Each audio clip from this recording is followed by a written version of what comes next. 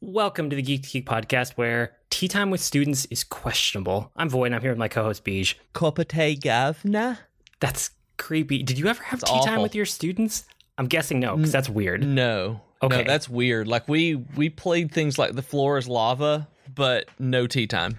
Yeah, today we're talking about Fire Emblem because you get tea time with students. That's not why we're talking about it, but it's one of those things that I definitely needed to have a conversation about. But Fire Emblem Three Houses just came out, and this is not like a super in-depth spoiler full review or anything, because I've played like 9 hours, but I feel like I'm just barely scratching the surface because there's so much to this game. And I just wanted to talk about like early impressions, because I've definitely played enough that like I have a feel for it and I know what it's offering, and I know that I'm going to like buy in really hard because it's my kind of game. But also, you were kind of going back and forth on like, do you want it? Do you not want it? Like, how does it balance with the other games of the fall, right? Yeah, because there are so many of them that are coming out in the fall that I absolutely want to play. And it's one of those games where I'm really, really interested in it. And I like what they've done with the social aspect of it, where they're going in more of the Persona route. I also look at the length of the game and how much you can invest in it, where like the main story for one of the houses is supposed to be around 80 hours. And that's kind of intimidating when you can have to do that 3 times so that you see the entire story. So I'm not really sure if I want to invest in this yet. I need to hear from you about what it would be like for a newbie to get in, because I've never played a Fire Emblem game either. Okay, I think I forgot that you hadn't played one. This is probably a decent place to jump in. I will say that like, so in general, from like a high level, and this is probably good for listeners too, you know, Fire Emblem is a turn-based strategy game, but it's also totally a game like Persona type of thing, where you have a lot of like these one-on-one relationships, and that's just as important as the battles. Like, if you wanted to, you could just play it as a straight-up strategy game and ignore a lot of that, but that would like defeat a lot of the purpose of it. Just like in Persona, you don't have to do the social links, but if you're not, you're missing like a core part of the experience. That's kind of what Fire Emblem is these days. It's not what it started out as. It started out as just a pure strategy game, turn-based strategy, but Fire Emblem was like, they were almost going to kill it. And then they did Awakening, and Awakening was the first one where they really built these like relationships into the core of the game, and that's when it took off. That's when people actually latched onto it on like a mass market level. And so they've expanded that game by game. And this is the one with like the most Persona DNA in it that I've seen so far out of all of those games. Are all of the Fire Emblem games set in the same world? Because that's something I've never known on whether or not they're like Final Fantasy games, and where you have series of them like, what is it, Fates and Birthright, where there are like, I know they're the same series, but it's like you have one written down in here, Radiant Dawn and Fire Emblem Three Houses. Are these in the same world as the rest of them? No, they're mostly disconnected. There's a couple like loose connections between a few of them, but for the most part, it's like Final Fantasy, where like everyone is different. It's not like Final Fantasy in that like the core combat system doesn't change that much. Like, that's the part that's stable game to game. But a lot of the other things change from one game to another. So okay, good. So this isn't going to be something where if I'm jumping in on Three Houses, that with it being a social game, I'm not going to miss out on everything. I'm not going to have a lot of backstory that I have to understand because it's a new setting, basically. Yeah, you wouldn't have any backstory that you've missed out on. Like, the only thing they've ever done like that was when they did Fates, and they had like 2 different versions of it, and that was more like Pokemon, where like you could go like one house first or the other from your base package, and then you could like buy an expansion pack to do the other one. They did some like weird stuff with that, but outside of that one instance, mostly they're divided from each other, and they're all kind of their own standalone game. Okay, cool. I actually didn't know that because I knew about the Fates thing, and that's the only thing that I knew really because of us talking about it, how you had to play multiple games to get every aspect of the story. Yeah, that one was weird. It's not representative. And this one definitely has everything in one package. You just buy the game once and you get access to all of the 3 different houses and storylines and all of that kind of stuff. So they cleaned it up for this one, which is great. Like, that's a big improvement. Okay, good. Yeah. So this is the first Fire Emblem game that I've ever played not on a handheld system. Like, I played Awakening and I played Fates, and I've played Fire Emblem Heroes on mobile, but I wasn't playing this game series back when it was out on Wii with, I think it was Radiant Dawn, if I'm remembering right. So this is the first time I've gotten to see it like on a TV, and it's awesome because the graphics are better and it's large, and I don't know, I like it. I like sitting in front of a big TV playing video games. Like, that's I do a lot of that. And I didn't know that there was a Wii version of it. I thought they were entirely on handheld systems. I really didn't know that there was ever a console release. Yeah, I think it actually started on consoles with like the NES, or it might have actually been just Famicom, because I think it just started in Japan. Yeah, but they go way, way back. And then they moved to handheld for a little while, and they kind of went back and forth. So it's been all over. It's been back and forth between like handheld and console over time. Well, I've got to do some research on it then. I didn't realize it was that far back. Like the first time I remember was, oh goodness, I want to say, oh goodness, I don't even remember. I know I remember reading about it as a preview in Nintendo Power. Was how long ago it was, but I was thinking that was for a handheld then, like a Game Boy or Game Boy Advance, maybe. Yeah, that sounds right. There was like a Game Boy or Game Boy Advance version. But that's the first time I remember it, so I don't even remember the ones all the way back. Did they ever did they ever get translated into English? Not a lot of them, I don't think. And you're asking the wrong person, because like I haven't gone that far back into the series history. I've really only latched on ever since Awakening, and then I've paid attention going forward. And I just kind of like ancillary know that like it's been around. But I think from what I understand, it's been around for a really long time. A lot of them didn't come to like Western markets. It was mostly like Japan, no translations or anything. They slowly made their way over because honestly, Smash Brothers, like the characters started showing up in Smash Brothers, and then people were like, who are these? And then they kind of brought Fire Emblem over after that. It was a really weird order of the way that things happened, but they never like grew in the West and really latched onto our market until Awakening, with like when the characters had the ability to pair up and then tell these individual kind of like social bond Persona-esque storylines. And I didn't know that was a thing. Like I knew there was a story to them, but I didn't know that they were even then connected like that there were social links and relationships going on. Yeah, totally. And like that's one of my favorite parts of the game, is watching the character relationships grow and like watching the characters interact with each other. In some of the past games, you could like get them up to like an S rank with each other. It's like I think it's called support rank in this game. Okay. It's not social links, because that's Persona. But yeah, but like you can get them up to S rank, and then they would like get married. And then in one of the games, there's this weird like mechanic where if they get married, suddenly like you get this side mission that if you go do it, you'll meet their child from the future who's traveled to the past to help you out with your fight. It's like such an odd conceit, but it makes for an interesting game. They don't have any of that this time. Like the main character, the character that you can pair off with somebody once you get towards the end of the game, from what I've heard. But for the most part, you're just working on like getting the relationships up with one another, not in necessarily a romantic context, but just in like, friendship and like social bonds, that type of thing. Right. Okay. Because like I said, I thought it was just a normal story. Like I thought this was an all new thing that had been released or that had been created for Three Houses. I didn't realize that it was really an iteration of something they had done before. Yeah. I'm pretty ignorant of Fire Emblem though. Like this is me learning all about it. Everything I know has been from playing Heroes a little bit, which is next to nothing, and learning from you as you talk about it on here. Yeah, so this is like totally just the natural evolution from Fire Emblem Awakening to Fire Emblem Fates and then to Three Houses. Like there's a direct lineage there in the way that the gameplay systems have evolved, even though like the stories and the characters are completely separate from one another. And over time, they've given more and more effort to those relationships and that social link building type of stuff. And I love it. Like, I mean, I've talked about how much I love that in Persona. I love it in this game too. Right. That's awesome. Yeah. So the premise of this one in particular, again, they're all standalone. You don't need any of the other ones. But there's 3 countries on this one continent in the world. And I'm not going to remember them right off the top of my head. I think it's like the Kingdom of Fargus. There's the Leicester Alliance. And then there's this something empire. Like they don't really matter as much at the beginning as the houses. So each one of those factions, one of those nations, corresponds to one of the houses in the game that you end up aligning with. So there's this monastery. So those are like the 3 nations on this continent. There's a monastery in roughly the middle of the continent that's neutral ground, and it's the head of the church, but it's also like a neutral ground that officers and like nobles and commoners too, but anyone who's training to be an officer can go to this place for school, and it's like an officer training center. And this game takes place in a year where 3 of the future leaders of all of those nations all happen to be there at the same time. And because of that, they are just kind of like auto defaulted to be the leader of their house that's corresponding to their nation in the school.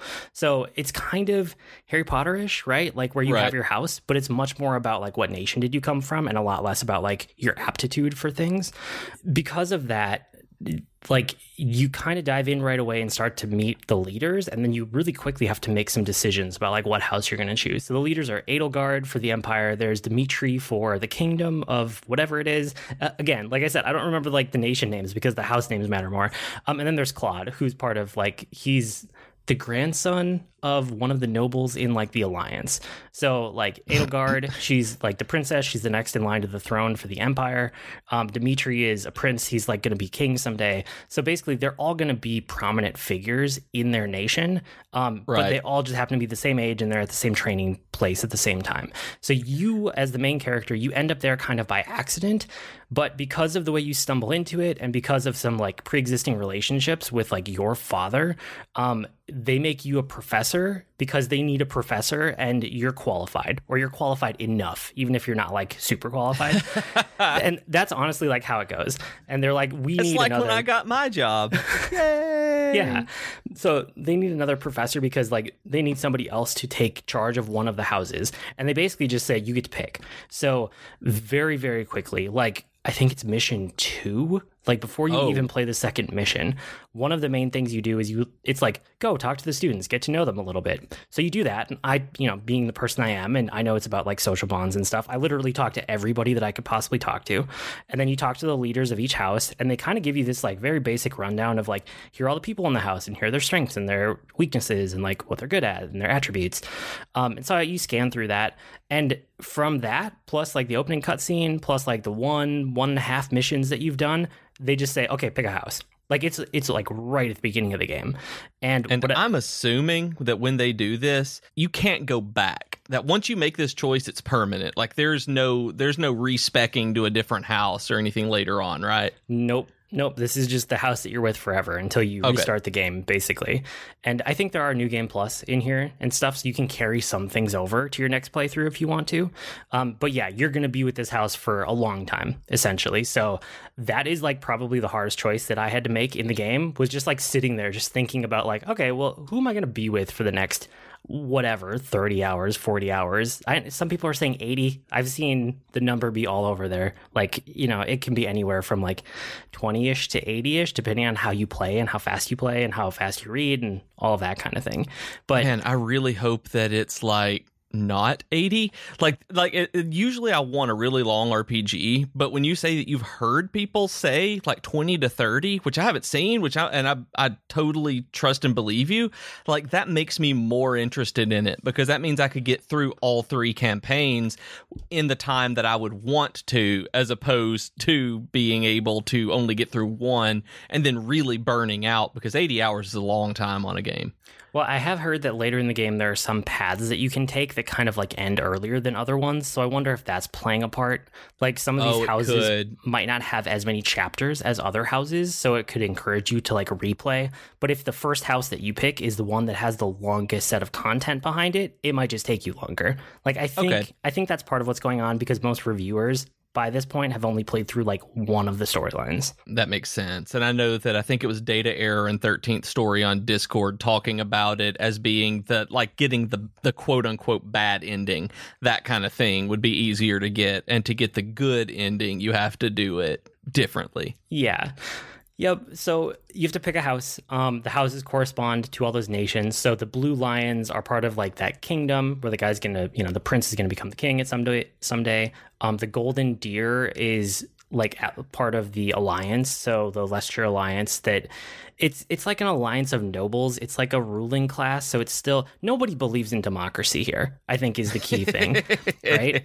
And because the last one's an empire, like it's an empire. Like, they're very much not democratic.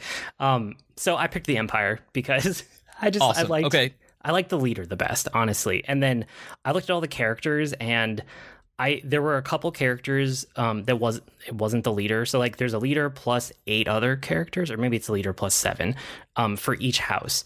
And there were a couple interesting characters in this house on top of me really liking the leader. And I was like, okay, I'm going to play through this one first, but I could definitely see myself coming around and trying the other ones depending on how I feel when I beat the game. Right. And I would make the same choice you did, that I've been looking at which one I want to play because I knew that it was a big decision. So if I was going to do this, I was going to do it right. So I also hate making bad decisions in games like that where I have to restart. So I think that if I played, I would go with the Black Eagles myself because Edelgard seems much cooler than the others. And I like the idea of being on the Empire side as opposed to an alliance of nobles because I tend to hate aristocracy in games like this. They really get on my nerves usually. Well, a lot of the characters are nobles, like regardless of which place they come from. Yeah, but I went with Edelgard and the Black Eagles, and I'm liking it a lot, so I'm glad that I picked that one. Outside of that big choice right up front, one of the biggest changes from past Fire Emblem games, so for you it's not going to matter as much because you haven't played them, but there's no weapon triangle. So it used to be sword, lance, and axe, and it was kind of basically like rock, paper, scissors type of thing. There was one that it was strong against, one that it was weak against. And that's the biggest change if you're used to Fire Emblem, so I had to mentally adjust for the first couple hours. But after that, it's kind of nice because it means that like any individual character has a bunch of unique quirks to them, but they're not instantly going to get destroyed by something just because of the weapon that they're holding, which I appreciate. That's something that took a while for me to get used to on Fire Emblem Heroes. Yeah, all the names are actually starting to get messed up in my head now. It's Heroes, it's on mobile. I know in past episodes I've said the wrong Fire Emblem because they all just get like conflated in my mind. And I understand any game like this that has this many titles ends up doing it in my head. And without having played them, it's all just kind of this one amalgamous, just blob of Fire Emblem. And the ones that I remember, it took a while to get used to that in the mobile. Like the triangle, that was not something strategy games had used that I had played a lot of in the past. Yeah, so this one is kind of, it goes completely away from that, basically. So you very quickly adjust. And then one of the cool things is like, your characters, if they have the skill for the weapon, they can basically wield any weapon at any time as long as it's in their inventory, which is pretty sweet. That's not exactly how it worked before. So it means your characters are more diverse and like have more ability to be adaptive in the middle of a battle compared to other Fire Emblem games. So I thought that was pretty cool. And then once you actually get into a battle, there's a ton of quality of life improvements. So again, if you haven't played past Fire Emblem, it's not going to matter a ton. But if you have, there's things like it's a lot more clear about which enemies will attack your characters before you commit to it.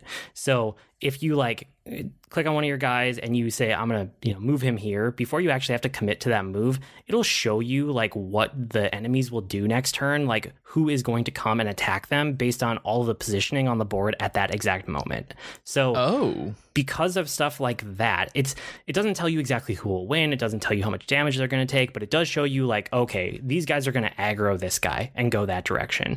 And that means that it's a lot easier to make sure your characters don't end up somewhere that they'll get killed instantly just because you misjudge distance by like one square on a grid, which I've done so many times in Fire Emblem games. So it's a huge improvement. Strategy game thing. Like that's huge. Yeah, I love it. And then like battle forecasts are a little bit more clear than they used to be, but they still leave room for variance with like, chance to hit and chance to crit, stuff like that, where you're never going to know until you try it, which is great because it's not completely predetermined. And then they have this new thing that your character has the ability called Divine Pulse, and it lets you rewind time. So it's limited. You can only do it a few times per battle. But honestly, I've never needed it more than once in a battle. And you can rewind time to any point in the battle, which is huge because most of the time when I've used it, I've only used it a few times. But if I use it to rewind like one turn because I realized, this one character is probably mispositioned. I just need to move slightly differently or have like an approach that was different last turn. But there's always the chance that you get into a situation where you realize that you made a mistake 3 turns ago or 5 turns ago or 10 turns ago and you don't want to replay the entire battle. Divine Pulse will let you like rewind extremely granularly to like anybody's like turn within a round and however many turns backwards you want to go. It's amazing. That's crazy. that like, and it's big. I don't even know how to put this. Like, you have charges of the ability, not so much numbers of turns in a battle that you can do. So you can move 10 turns back 3 times as opposed to having to divide 10 turns up across however many times you want to use it until you're out of those 10, right? Yes, exactly. So you can just, however many charges of it you have, that's how many times you can use it within one battle. But one charge will go back infinite distance as much as you want to. Okay, that's awesome. Yeah, it's really, really cool. So like I said, quality of life improvements. Besides that, everything else in the battles is close to the same. I mean, there's like intricate things that are different that if you're into Fire Emblem, that we're talking about, and I probably will a little bit here and there. But those are the big things. Outside of that, I also wanted to talk about like characters are a lot more customizable than they were in past games. So usually you have a character and it kind of has this set path of like what classes it's going to go to, or like a branching tree of classes. It's like, okay, this was their starter class. They can only go down this tree, right?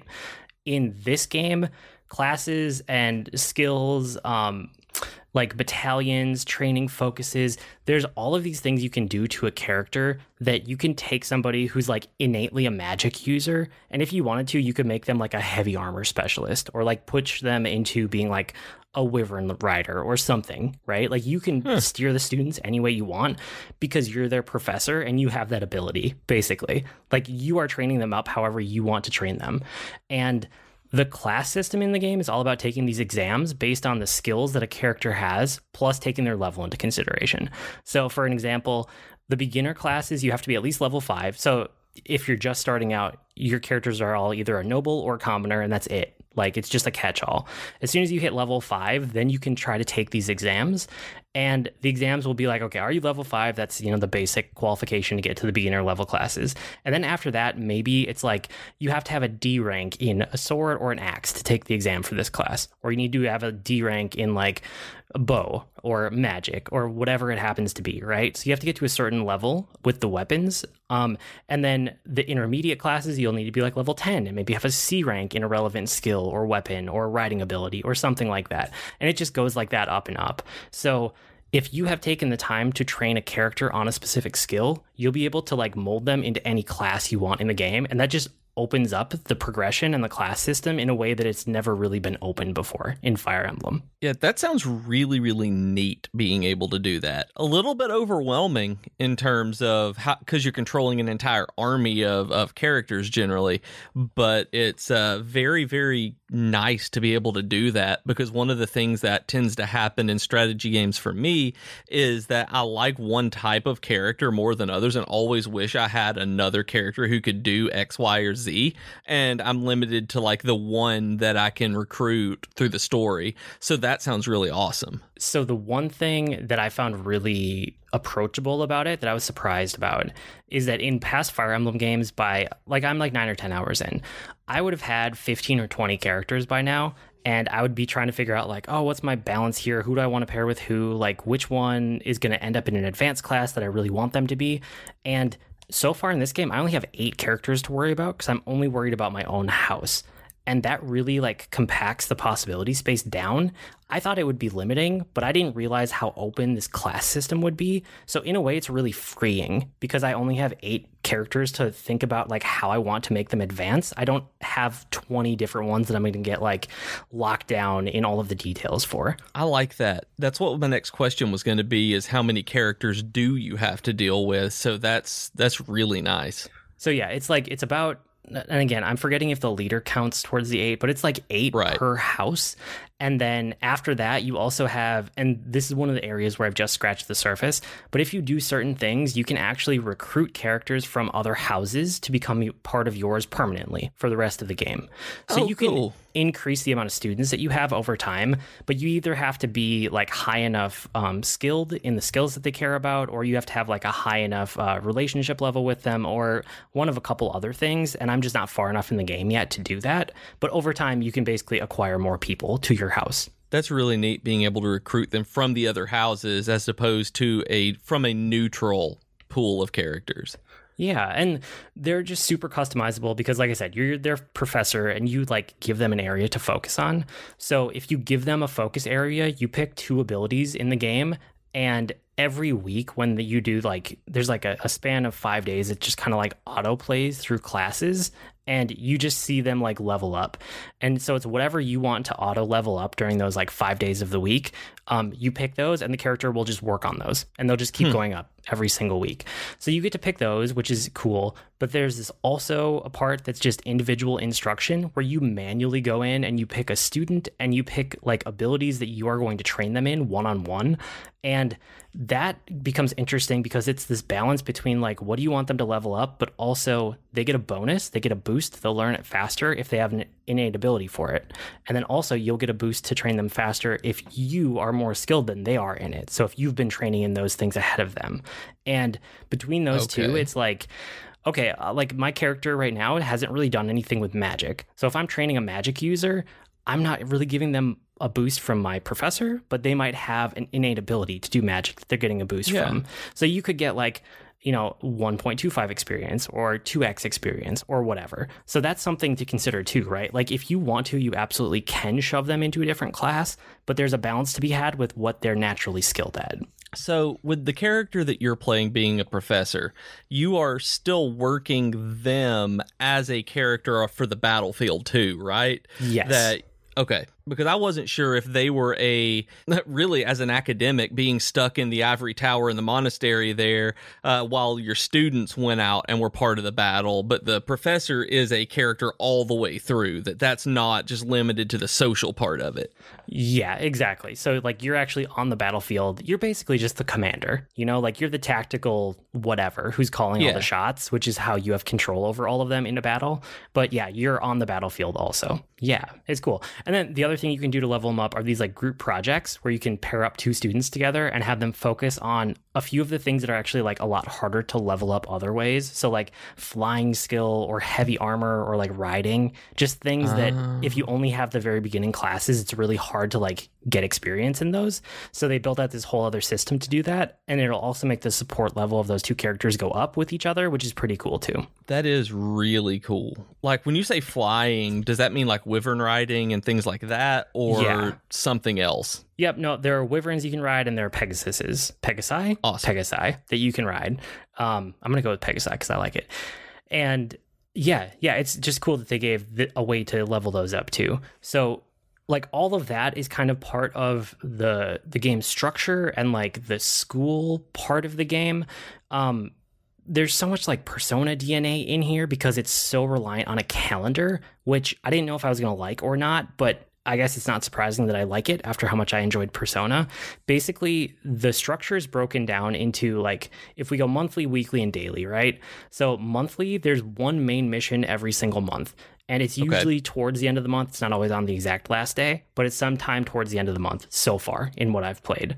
And you know that that's coming up. So you have like a whole month to prepare. So on a weekly basis, it'll start the week and it'll let you do the lesson planning, which is what we were just talking about, like all of those things that you can pick, which way the character's going to advance, who's going to group up for a project, who am I going to instruct individually? And then once you have that set, you just hit the button and it'll just like go through the week and kind of tell you how it worked out. Outside of that, you get one day each week where you completely pick what to do. And so the main things that I've unlocked so far, and from what I understand, these are like the core things in the game. You can do explore, you can do a seminar, you can do a battle, or you can rest. So rest will just make everybody's motivation go up, which means that they're going to learn better the next week. So there's that balance to be had. Like you have to keep their motivation high enough that they'll keep learning these skills. But battle is like if you just want to grind and just get some more levels, get some more experience that way, you can go into battle and there's a lower level battle that you can just repeat like infinitely. So you can just grind on it. And then there's one that's higher level that if you go and you beat that, it'll like wrap up the battle session for the day. So it'll use a calendar day to do that. Seminar is you get to pick from all of the other teachers that exist in the game, all of the other instructors, and have one of them give a seminar on a topic. So you get to attend and your skills will go up too. But then all of your students that are actually interested in it will show up and their skills will go up. And then the thing that is honestly like the most Persona-like and one of the funnest parts is explore. So if you explore, well, I should just say it, like that's weekly, and then daily You can also just kind of random events show up, even in those like 5 days that autoplay. Sometimes you'll just hit a random event because that's the way the calendar goes. But Okay. Explore mode on the weekly level, that's where a lot of the interesting stuff comes in. You can wander around the monastery. You can like talk to everybody. You find lost items and you can return items. You'll like get gifts and you can give people gifts. There are these mystery letters that you can find. It's the open world. It's not open world, but it's the exploration part where you're wandering around the monastery and doing a bunch of things, right? And Yeah. this is where you get the most one-on-one time with characters to like raise up your support level. So this is where you can have tea with students, which, like I said, feels very inappropriate to me to just single out a student and be like, would you like to have tea with me privately? It's kind of weird, but Okay, so it's not a group of students. Like you were doing one-on-one tea with a student. yeah. Yeah, that's It's- weird. Yeah. Because I don't was know. thinking it was like the Slughorn dinner parties in Harry Potter, where it's like, oh, let's get together for tea. And yes, all of our English listeners are hating me right now, Yeah. and so I'm very sorry. But that's what I was thinking of, like Slughorn, those big parties, not one-on-one. So they do have things that are kind of like that. It's not a big party, but it'll be you plus 2 characters in like a public place. So there's you can cook together, which that's a one-on-one, but again, it's like in a kitchen. There's a bunch of other people around. You can have a meal. So if you choose to have a meal with students, you pick 2 students and you have like a little group session for it, and all of your relationship levels go up. There's choir practice, which is like the same idea, but it's like in, the church in the game, like the whatever the Yeah. religion is in the game. I don't even know yet. And then one of the other things you can do is like tournaments. Like you can pick a student and then like enter them into a tournament and be there to encourage them. So there's all these activities that you can do to like bump up your relationship levels, essentially. That sounds very complicated in terms of getting it down to do right. It like if you wanted to do it perfectly, maybe, but it feels like there's so much leeway built in here that there's no real wrong way to do it. As long as you're Okay. using all of your points in a day and actually spending them, then you'll be fine. Okay, so it's like if whenever you're in Persona and Morgan tells you, it's like, are you sure you want to go back home right now? And it's like, no, I'll go do this. Yeah, So- exactly. So a lot of it Okay. is just kind of what you would think of as like a JRPG like city. Like, wandering around, interacting with the NPCs, seeing what's new, maybe doing some activities that don't take up any of your like time points, and then picking a few each time you explore to be like, okay, I have like 3 points because my professor level isn't very high yet. Maybe I'll do a meal with a couple people, and then I'll go do like some instruction one-on-one with like a trainer type of thing. And then your day is Right. done. So it's not that you have to do everything all the time. It's just that like Persona, it opens up to the point where you have all the ability to choose all of these different approaches. And it opened up pretty quickly for you, right? Like you don't have to gate it nearly as much as Persona does in the beginning, do you? No, it opens up very quickly. Like, Okay. you do 1 or 2 real battles, and then you basically have the whole monastery unlocked, and you can kind of do anything at that point. So they're still adding little bits and pieces, but it's not like Persona that holds back the core chunk of the game for such a long time. That doesn't happen Yes. here. You get into it really quick. Okay, that was really one of the things that I was wondering about. Like with as in depth as this is, if they were waiting that long, it could be very, very hard to invest in something as a new series like that. Does that make sense? Yeah, and I think I'm only on chapter 4 or 5, so like each month is essentially a chapter. I'm not super far into the school year yet, and it feels like I've done so many different things already, and like I'm so deep into it. So yeah, things have been going quick in a really good way. That's great. This is really making me think that I am going to pick this up. It's a great game. Like, I like it. I really like it. There's things I barely scratched the surface of, but I wanted to like kind of cover these initial impressions as a main topic because I know I'm going to come back to this next week and probably the week after and the week after because I'm going to be playing it for a while. So things that I want to understand better are like battalions, which you can equip kind of like you can equip swords and armor and stuff, except it's people, like it's lower level soldiers that you equip to you and you can attack with them and do abilities with them. There's blacksmithing that I haven't even unlocked yet. There are these relics in the game that behave differently than other weapons that I just got one, but I don't know how they really work. There's a time jump, which is not really a spoiler because it's been in all sorts of pre-release media. But basically, you have these characters in whatever house you chose And after like a calendar year or a year and a half or whatever it is, you jump ahead 5 years, and then suddenly like they are in the positions, or they're getting close to the positions that they're going to be in, where they actually are rulers or kings or queens or whatever. And I'm excited for that point, because that's where the story really diverges. Like they said that in the first half of the game, when you're in the school, in the monastery with all the houses, and you interact with kind of all the classes, you get different one-on-one dialogue with people. You get different ability to like gain character levels and interact with different students because you're in a different house. But the main story is pretty much the same for the first half. It's after that time jump where every story completely diverges from every other one. And then if you want to see the whole game, you would have to play through every house because of that time jump. Okay, that makes sense. All right. Yeah. So that's cool. I'm excited for it. Like I said, I'm not there yet. And then there's other things that like I can see that I'm probably getting close to, but I'm not there. So recruiting non-house characters, like if you have the stats or the support level or whatever it is, I still have to figure that out. There are the advanced classes, because I'm only in the intermediate ones. I haven't actually gotten to the super specialized advanced ones yet. And I don't really have any of the relationships, the one-on-one relationships above a C level yet. So I haven't seen everything they have to offer. And that usually ends up being one of my favorite parts of these games. Just like in Persona, I like all the social links. Like I like that in these games a lot. So all of that, there are things to explore, and I feel like I've barely done anything with the main story except that I'm now a professor in charge of a house. Like there haven't really been big political things that have happened yet, and I'm sure they will, because that's usually what happens in Fire Emblem. In terms of things that usually happen in Fire Emblem, there is a casual and a classic mode in this one too, right? I know you've mentioned before that Fire Emblem has permadeath for different characters, and you can choose to play it in that or have your characters revive at the end of battle, I guess. Yep. Yeah, it's the same way. So casual versus classic is one setting, and it's completely separated from the actual difficulty level, which is I love that they've done that.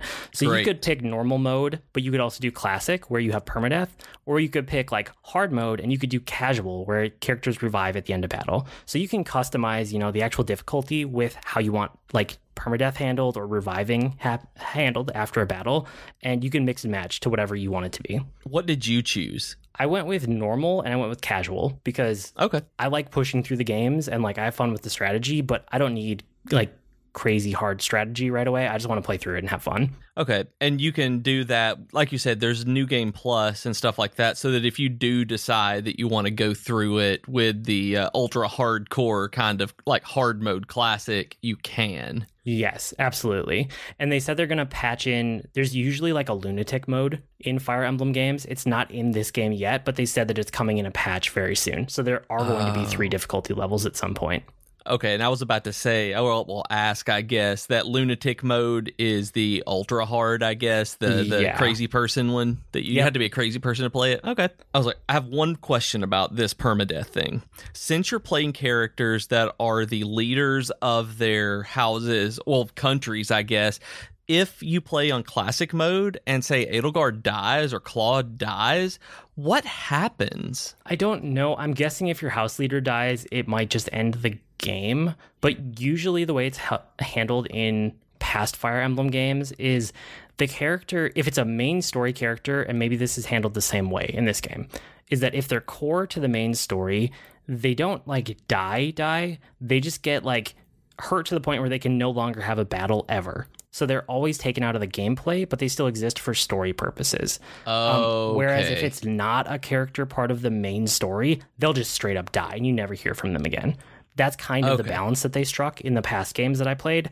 But I like characters so much, and I'm so in it for the characters that I never wanted any of them to die. So I've just played all of the games on casual ever since I've gotten into this series. That's what I expected myself to do, is play on casual. But I was really interested, like the idea of classic, if you kill a main character, like how did they program this? Like how in the world does a story-based game go forward, but having them be permanently injured and removed from the battlefield makes perfect sense. Yeah, and there are a couple characters in the other games that I have tried when I did, like, after I beat a game and then I flipped it over to classic mode to just see that kind of thing, test it out, where if your player character died, or if, like, one of the main characters dies, the game just ends. So there's a couple that would be, like, an instant lose condition. And that's not the case in casual. So if your main characters die in casual mode, you can still continue out the battle, right? Yeah, you just finish out the battle and then they're better. They're fine. They'll be ready for the next one. It's okay. Don't worry about it. That's one of those things that drives me nuts in Persona 5, and I don't know actually if it happens in the other games, but I'm assuming it does, is that when Joker dies, the game is over. That I don't have time to revive him, I can't do anything, that if he hits 0, then the game is over immediately. And I'm like, but that's dumb. Yeah. I have 3 other people here who can heal him. He just got hit with an instant death. This is stupid. And that's why I put it on easy mode or normal or whatever it's on now. That's not what I had it on before. But I was wondering about that in casual versus classic too, if you finish out the battle at least. Yeah. And again, I don't know super how well it works with Classic just because I haven't done it a whole lot, but they find some ways around it. So it's not always instant losing or instant death. Awesome. Yeah. Like that sounds, I'm definitely going to be a normal casual player then. That's totally what I am. And I love the game that way. So there's nothing wrong with that. But like I said, yeah, I like this game a lot already. I'm only 9 or 10 hours into it. And I feel like in some ways, like I get what it has to offer, but in some ways I barely scratched the surface. So I wouldn't be surprised if this ends up as one of my top games of the year from what I've seen already. This is totally my kind of game in so many different ways that I'm already just loving it. So one of the things that I saw when they first announced this, I don't even know what direct it was or which particular conference they announced it initially. When I first saw the very first gameplay of this, it looked like you were controlling multiple units at a time. Like rather than moving individual units across the battlefield in a grid, it looked like there was somehow like battalions of some kind or legions where you were moving large groups of characters in a way. Did I completely misinterpret that video, or is that now a part of the game where you're dealing with clusters of characters instead of individuals? So they're in the game and I've used them a little bit, but I need to understand the system better. Essentially, battalions work the same way a sword does, which is not the way you would intuit it, where you can equip it to a character. So like a character has equipment slots for like, you can equip a sword and maybe a shield. You usually don't do a ton of armor stuff in Fire Emblem, but maybe a shield, maybe if you're feeling like it. So like They have a sword equipped, and then you can also equip a battalion. So a battalion could be like a group of healers, or it could be a group of mercenaries, or a group of knights, or something, right? So it's like a class of characters, and it represents a whole battalion of characters that are attached to that one as a leader. So they're kind of like nameless, faceless, like mass of people, and then you'll attach them to your named character. It's kind of a weird system because you're not actually selecting a huge group of units. You're still just selecting. So if it's Edelgard, right? Like you're still just selecting Edelgard. But then when she runs up to an enemy, you could attack it with a sword, or you could attack it with your battalion. Like it's just another weapon type, another thing that you can do with the character. Okay, so like if you have the healers there, instead of attacking, you would be able to move out of the way and then heal with your clerics or something as your action. Exactly. There's one that I have right now on one of my, I think I have it on my healer, and it's like a support ability that it will boost the movement speed of everybody around you. So, if I don't have anyone to heal on that particular turn, I'll just put that healer right in the middle of a bunch of other characters, and I'll use their battalion instead, and it'll boost everyone's movement, and then everybody else around them can move super far. So there's that kind of thing going on too. All right, because that's been actually making me really curious since I saw that very first video, because it looked so different from what I understood Fire Emblem to be. And I had no clue on how they were going to do it. So thank you. That makes way more sense than anything that I had thought about. Yeah, I wasn't sure either, but that's another one that I am going to dig deeper. And like I said, I have all of these like subsets now that we've laid out, here's the basics of the game, and I really like it. I feel like I can dive in deep in geekery for the next few weeks or month, like here and there, and just kind of like explore different subsets of the game and report back on those. So I fully intend to do that. And so I'm curious about the time jump too, that if you know anything about this, where you explore, I'm assuming, all 3 of the houses in the monastery during the first half until that first year is done. And then during the second half, are they each going to have their own unique locations, or are they still going to be running around like the same cities and battlefields and things like that? Do you know? So I don't know, because I know the time jump exists. I know it radically changes things, but I've managed to avoid spoilers on it. So I'm just going to wait until it happens to me and then see what happens. Okay, that's fair. I was just curious. I was thinking about how replaying it could get tedious, but if the back half of every house has a completely different location, it really would feel like a completely different experience and different game. I wouldn't be surprised at all if that's the case. So we'll see. But like, it'll probably be a week or two before I hit that point, and by then, anyone who cares super much, like extremely, about spoilers will probably be at that same point, so I won't feel bad talking about it then. I do think I'm buying this game, though. Good. Hey, that's awesome. I think that after us talking about this, I'm going to probably grab it digitally instead of physically, because something I've noticed lately in playing the physical games, and I love having them, I love looking at them on my shelf, is that sometimes I want to be able to keep a lot more with me or something and just kind of log out of one and start up another without having to go find the particular cartridge, like in the other room or something like that, or find where I've put the case, whatever. So I think I'm going to get this one digitally, because I'm going to be flying to Podcast Movement in probably 2 weeks, I think, in Orlando. So I'm going to have a lot of downtime, like during travel, and then I'm going to like have some nights and stuff like that, and then I'm going to be staying at Austin's for a couple of nights before flying back, where he has it. So if there's any kind of multiplayer, I could do that. Like, it just seems like I was mentioning to you either before we went on air, or maybe it was after we started recording, that I was looking for an August game, that this one really sounds like it might be the kind of thing, especially given my travel, that might be a very good game to pick up, both as a main game and a side game. Oh yeah, this would be a fantastic travel game. I would highly encourage you to get it, since you have travel coming up. All right. Yeah, I think I'm going to get it digitally, as much as I would like to get my $10 Walmart discount on it. I've got probably a $35 PayPal payment coming in soon, and that's going to significantly absorb the price on this one. Sweet. So before we get into Weekly Geekery, and I know we're going to kind of cut it short this week because you have some other stuff you got to get out of here for, but quick geeky offer of the week. So this week I want to remind you guys about Podcoin. It's one of our new favorite podcast apps. You go download it off of the App Store, and you will get Podcoins to be able to trade in for gift cards or donate to charity as you listen to podcasts. So the more time you spend listening to podcasts, the more money you earn. It's not a scam, I promise. So you can go to, I think, podcoinapp.com. That's what they are on Twitter. And you can download it and use the code GEEK, and you'll get 300 extra Podcoins. It's really fantastic, and we use it. So let us know how you like it, guys. Sweet. Around the network this week, Geektitude with Joe and Ray. They did an interview. They're getting back to interview podcasts, where they interviewed the creators of The Sequels, which is a comic, and they talked to Norm Harper and Val Halverson.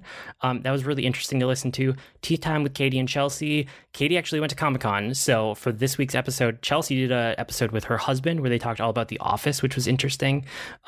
And Sometimes Rob, I think there's an episode coming out in early August, so stay tuned for that.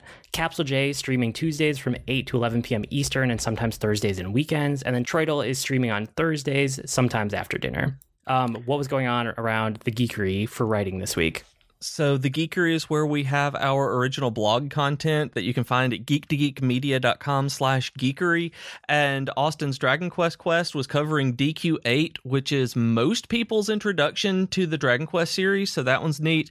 And then the 13th story was talking about builder games in general, Mario Maker, Minecraft, the Dragon Quest builders, things like that, and how their effect on everything as a genre. Like, it's really neat. Like, we don't even have a genre name for it technically, which is really cool when you think about it. And if you wouldn't mind, go to geek2geekmedia.com/subscribe and join our email list, find out about all this cool stuff, and you can stop listening to us talk about it every week, even though we're going to still talk about it every week. For Geekery this week, I don't have much because it was mostly Fire Emblem. I just wanted to really quickly hit on one game because I think you might like it, especially because you're traveling soon. I want you to check it out and just tell me if you like it. So it's this game called Sky. It's out on iOS, and it is basically a spiritual successor to Journey, but it's on smartphones instead of on console. And I know how much you love Journey, and I really like Journey too.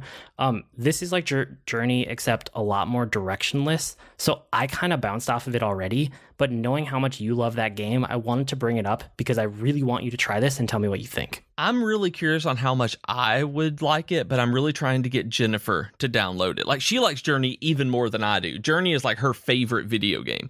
And so I've been trying to get her to download this, but she doesn't have enough room on her phone and she would have to delete a bunch of videos. And so she hasn't done it yet.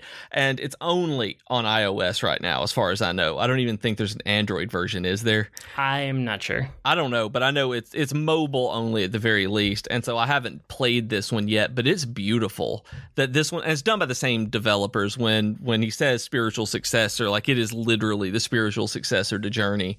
So I look forward to this. Like, I need to download that and play it. I really want to hear what you think once you get around to it, basically. Yeah, because it being mobile is one that I'm not sure how it'll be, but also if it's completely directionless, that might keep me from liking it because it's on mobile.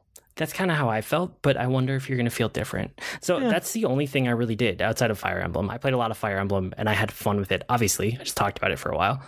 What else did you do this week? So Jennifer and I finally played co-op in Marvel Ultimate Alliance 3, and I didn't have any camera issues in co-op. Like, everybody, literally every person I've heard talk about co-op has complained about camera issues, and I didn't really have any. The only camera issue that I had was that if one person ran further up, they got stuck because somebody hadn't moved far enough up yet, may have been at the back of the screen still. And that was the only issue I ever had.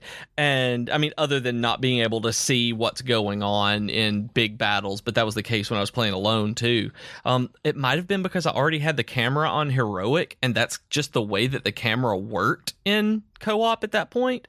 I don't know, but I didn't have that same issue that other people had. Like, I never fought with it. I never had it change at all, really, from what I was used to in the main game, in the single player game, to when we were playing it together. That's weird. So, yeah, I had nothing but problems with it. So I'm glad that it worked better for you, though. That's great. Yeah, I mean, I'm really, really happy with it. Like, we had a good time. We basically restarted the game. Jennifer likes it, but it's kind of a small burst game for her. Like, she loves the smashy, but since there's not a lot more to it than that, since it's a beat 'em up, we will play it in small bursts as we get through the story and beat it and everything and level up the characters and all that. Yeah, it's fun to play it that way, though. Yeah, it's really fun. I mean, that's really what I got it for. It's not something I figured I would spend 40 hours on just staring at, but it's something I pick up when I want to beat people up as Spider-Man or something.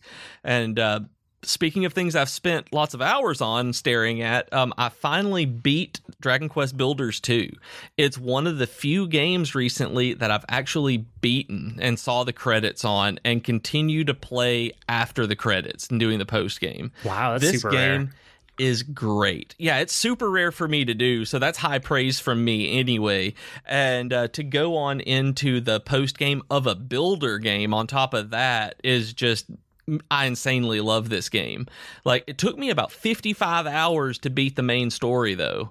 Like, it's nuts how long this is, and I did not expect it to be that long. I expected the campaign to be maybe 20 hours, 25, but it took me 55 hours to get to the credits. This game is long, and honestly, it's too long. It's about an island too long. Everything is broken up into different islands, and it's one island too long, and the third one that you get to is the longest, and it's the worst. Like, it's not fun at a lot of places in this part. It's long. There's too much combat, and I like the combat in this game, but it's simple. I mean, you're running around pressing a button, smashing things is all it is generally. And so there's just too much of it here. The environment is like bleak, war-torn snow where it's just not fun to look at. The area is not fun to explore because there aren't nearly as many secrets to find, and the characters in that zone are all just and like they're not really interesting or fun like some of the other ones. They don't really have the personality that they did on the other islands. These are just, we're soldiers in this never-ending battle. Like, that's their entire personality. And so it just drags, and it takes an amazing game down a notch. Like, it really does. I powered through it. I beat it. The area after that is so much better. And now I'm moving into the post game where there's still stuff to unlock. There's still islands and areas to unlock. There is still story to be had, and stuff and like weapons and stuff to make, different things like that. And there's tons of co-op stuff I haven't done. I've not even tried the co-op stuff yet, like with Austin, like I've wanted to, and I've had to convince him to keep playing because the third island is so bad. Like, one thing I've noticed is, like, between you, me, and Austin, there are so many things that we find similar about video games, and so many things that one of us just simply will not abide by. That if something, where there's so many things in certain games where it will just make one of us throw our hands up, be like, I'm done with this and never going back. And another one of us will be like, yeah, that was fine. I didn't care about that at all. I'm going to keep going. I like this game. That's the way the third island is for me. It's like, I don't like this part of the game, but I like the game enough, I'm going to keep going. And for the last like day and a half, I've been getting text messages from Austin saying, I'm done with this game. I hate it. This is not fun. Is this going to end? So I'm like, yes, you keep going here, and it gets better. And I get and he's like, no, it didn't get any better. You lied to me. That was the worst thing I've ever done in this game. And just like different things that I didn't even mind or actually liked. And it's the same way when you and I talk about games. It's like, but I like it. I hated that part, but the rest of the game was way better. And I'm still waiting. Now that I'm finished, what my goal is to reconstruct all of my Ultima Online houses. Like, that's my goal, is to make like my big tower that I had, my log cabin that I PvP'd out of for so long. I'm going to make my, and I know this is super nerdy, I'm going to make my neighborhood that I used to play WoW in all over again.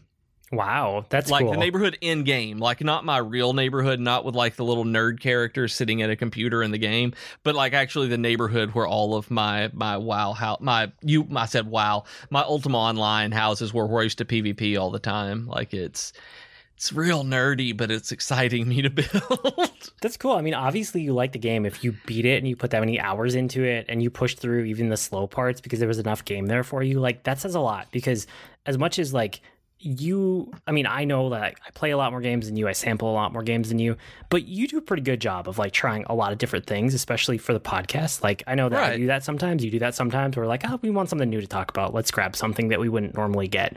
But it's rare for you to actually go all the way to the end of a game. So anytime you actually have beaten a game, that speaks magnitudes about it. And I love this game. Like, I don't know.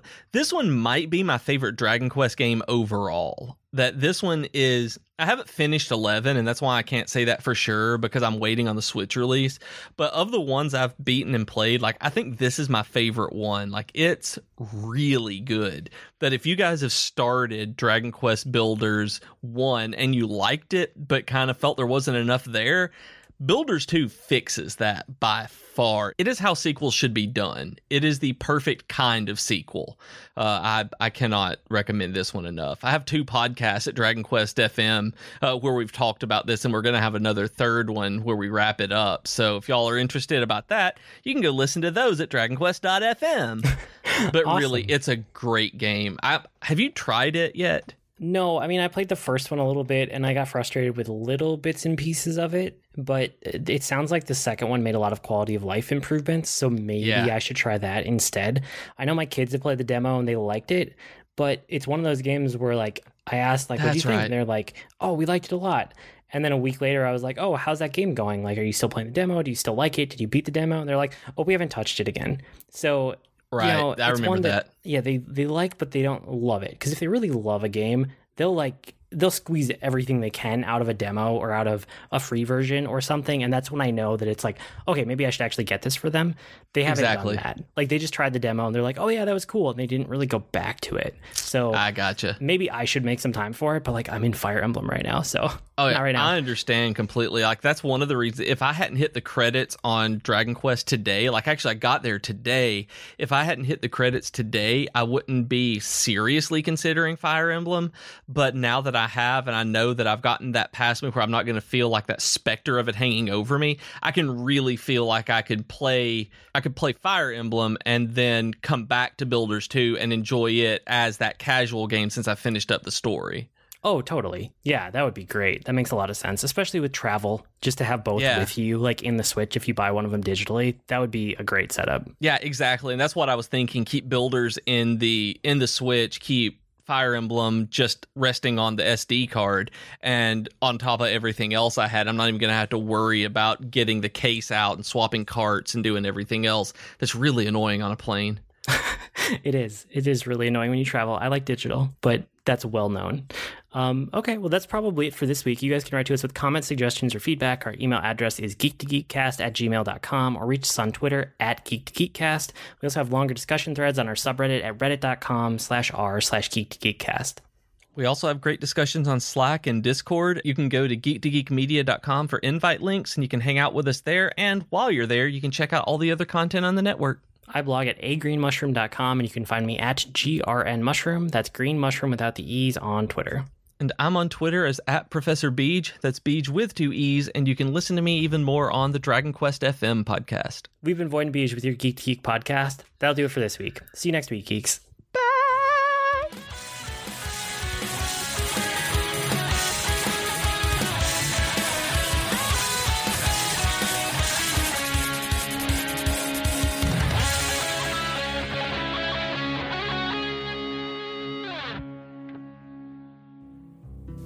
Hey geeks, this is Capsule J. I'm a streamer on the Geek to Geek Media Network. If you like discovering new games and chatting with cool nerdy folks, be sure to check out my channel on Twitch. You can find it at twitch.tv/CapsuleJ. That's CapsuleJay. I stream a blend of indies, retro games, and RPGs most Tuesday nights from 8 p.m. to 11 p.m. Eastern, and occasionally on Thursdays and weekends. Hope to see you then. Hi, my name is Joe Hogan, and I'm a geek. And if you're currently listening to this, there's a good chance you're a geek too. So check out my podcast, Geektitude. Each week, I talk with somebody about their geek aptitude. Sometimes I talk to people in a geeky profession. Sometimes it's someone doing something really cool with their geekiness. Often it's another geeky podcaster. But it's always someone who wants to share their inner geek. So join me each week as we come together to geek out about all the geeky stuff we love. And remember, this week, keep it geek. Hello friends, this is Troidal Power inviting you to join me over on Twitch most weeknights, sometime after dinner. Video games have always been a social hobby for me, with friends and family crammed together on a couch, chatting away while someone holds the controller. And thanks to the power of the internet, I've got my own virtual couch over on Twitch, where you can kick back and goof off while I play games. Find me on Twitch by searching Troidal Power, that's TROYTLE Power, to snag a spot on the couch. Hello, I'm Katie. And I'm Chelsea. And together we are Tea Time with Katie and Chelsea, a podcast all about pop culture. We talk about books, movies, music, basically anything we want at this point. Yes, we obsess about K-pop. And Keanu Reeves. And sometimes Katie cries on the podcast. Hey, that's rude. But really, we are just here to talk about all the things that we love, so make sure to head over to teatimewithkc.com and geek2geekmedia.com to check us out. And don't forget to rate, review, and subscribe to our show wherever you download your podcasts. Bye!